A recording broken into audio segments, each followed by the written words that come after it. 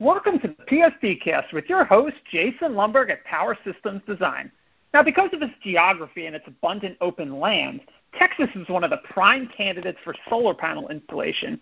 As of 2020, Texas had a grid-connected photovoltaic capacity of nearly 8,000 megawatts. And just recently, Rosendin's Renewable Energy Group began constructing the largest solar power project in the state.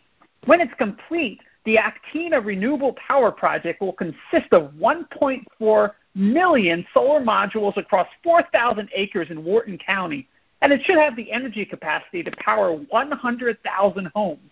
Needless to say, we're excited to learn more about this venture, and on the line, we've got Rosendin's James Crisafulli. So James, welcome aboard, and could you tell us a little bit about Rosendin and their working relationship with Tokyo Gas America for the Actina project? Yeah, thanks a lot, Jason, and thanks for having me on the podcast. This project's been in development for a few years. It actually started with a private developer, Hecate, that we were negotiating with. Oh, God, it probably goes back 2.5 years. These projects tend to take a pretty long time through development. I've built a couple jobs that were kind of on the books for 10 years before they come to fruition. So we negotiated the project with Hecate in tandem with Tokyo Gas's legal department, and then what happens a lot in our industry is the projects are sold off. So Hecate sold the project to Tokyo Gas, and it became the first job that TGA has begun construction on in the United States. So it's been a fantastic relationship with their group. We have a pretty solid team on site, pretty open communication, and hopefully we'll be moving forward with more jobs around the Houston area. Right. Now, other than what I mentioned in the intro, why did Tokyo Gas America and Rosendin choose Texas for this project? Well, at most solar projects are chosen, there's a couple of major concerns. The distance to local transmission substation. This project, we're about 4.5 miles from a 345 kV substation. So it's because of Southeast Texas and the oil and gas industry, there's a pretty robust transmission industry. So it allows us to connect and deliver a lot of power to the grid in a single location. Land is, relatively cheap in the area, whether it's a purchase or a lease agreement. So those are kind of the two major things. And then, of course, is the land good? Is it rocky? Is it hilly? Is there a lot of civil work? Does it need a lot of attention before you can actually install the solar array? So the land in Southeast Texas is primarily farmland. Most of the property, it's around 3,800 acres, and there was one single landowner, Mr. Ramsey, who owned about half that, and then he worked with the other local landowners when they initially cut this lease deal. So that's why this area in Texas was selected. Oh, good. So could you explain the technical details of Actina? What sort of energy capacity are you shooting for, and how does that jive with the parent company's goals through 2030? Well, I'll answer the second portion first. Tokyo Gas's goals, from what I understand, are last conversation, and they seem to change and gyrate and continue to expand. 5 gigawatts in the next 3 years. So this is about 631 megawatts DC capacity and 500 megawatts on the AC side. So it's a good start for them. They're looking at other projects in the area for procurement. Their U.S. headquarters is based in Houston, so they're probably going to select a lot of stuff between the Houston, Dallas, all the way up towards Waco. Conversations are ongoing about the possibilities. Technically, like I said, we're delivering the power at 345 kV. On the transmission side, the AC collection on site is done at 35 kV. The solar modules, we actually have 5 or 6 power classes, which is a little odd, especially on a project this size.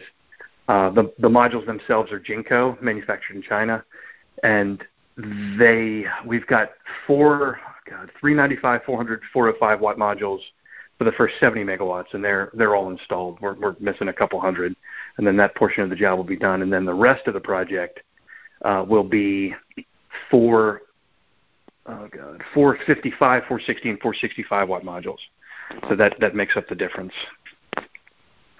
Okay. What else would you like to know?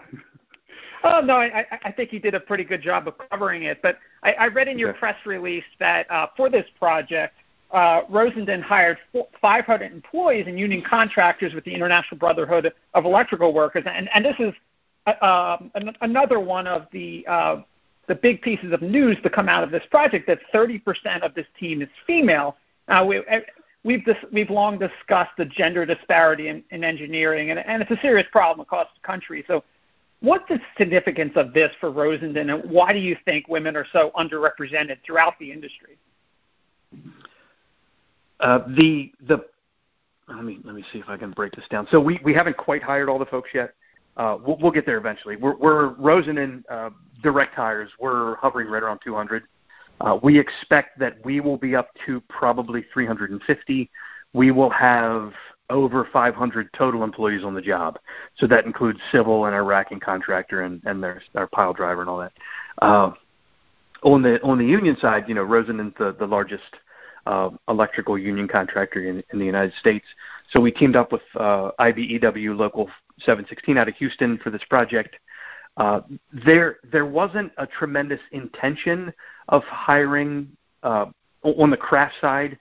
The number of female employees we have, it's just worked out this way. There's a lot of I won't say unskilled labor, but the folks that install the solar modules, it's a good entry possibility into the construction industry, and we've had a tremendous response from females.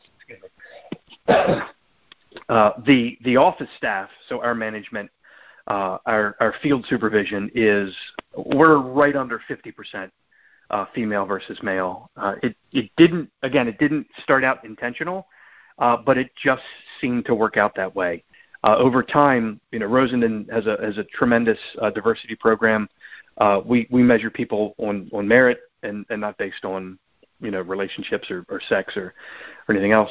So the folks that I have working for me on the job site, again, we select the people that are the best at what they do. So for example, my senior safety manager on site, my divisional safety manager is a lady because she's the best at what she does. Our on-site quality control manager is a lady. One of our major superintendents, Skylar, she's handling all the module installs. So she'll have upwards of about 150 to 200 people working for her directly. So what are we doing to increase the possibility? First of all, I absolutely agree with you. It's amazing the disparity in the construction industry.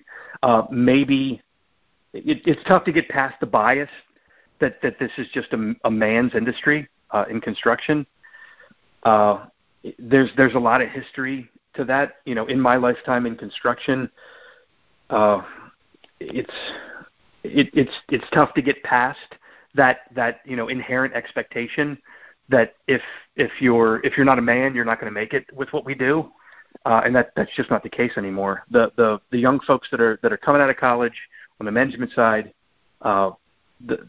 it's a tremendous number of ladies, whether it's engineering or project management or on the quality side, and they're fantastic. They're wonderful. I like I said, I picked the best folks. We go through the interview process.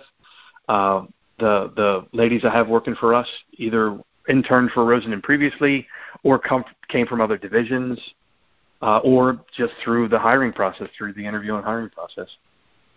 So I don't know if that did a good job answering the question or not. Yeah, I mean, the country has just not really figured it out, as you alluded to, and that's really neat that you guys have such a huge percentage of workers that are female. But before I let you go, James, when do you foresee the project being complete, and how will it be rolled out exactly? The project's broken down into 4 phases, so we turn over 30%, 20%, 30-20 over the next year now. So the first 30%, it's 150 megawatts on the AC side, is scheduled to be complete the middle of July. The next phase right behind it is just a few weeks after that. So that's the 250 megawatts total, September 1st. And then phase 3, the next 150 is December 1st. and then the end of the project is end of first quarter, around the end of March next year.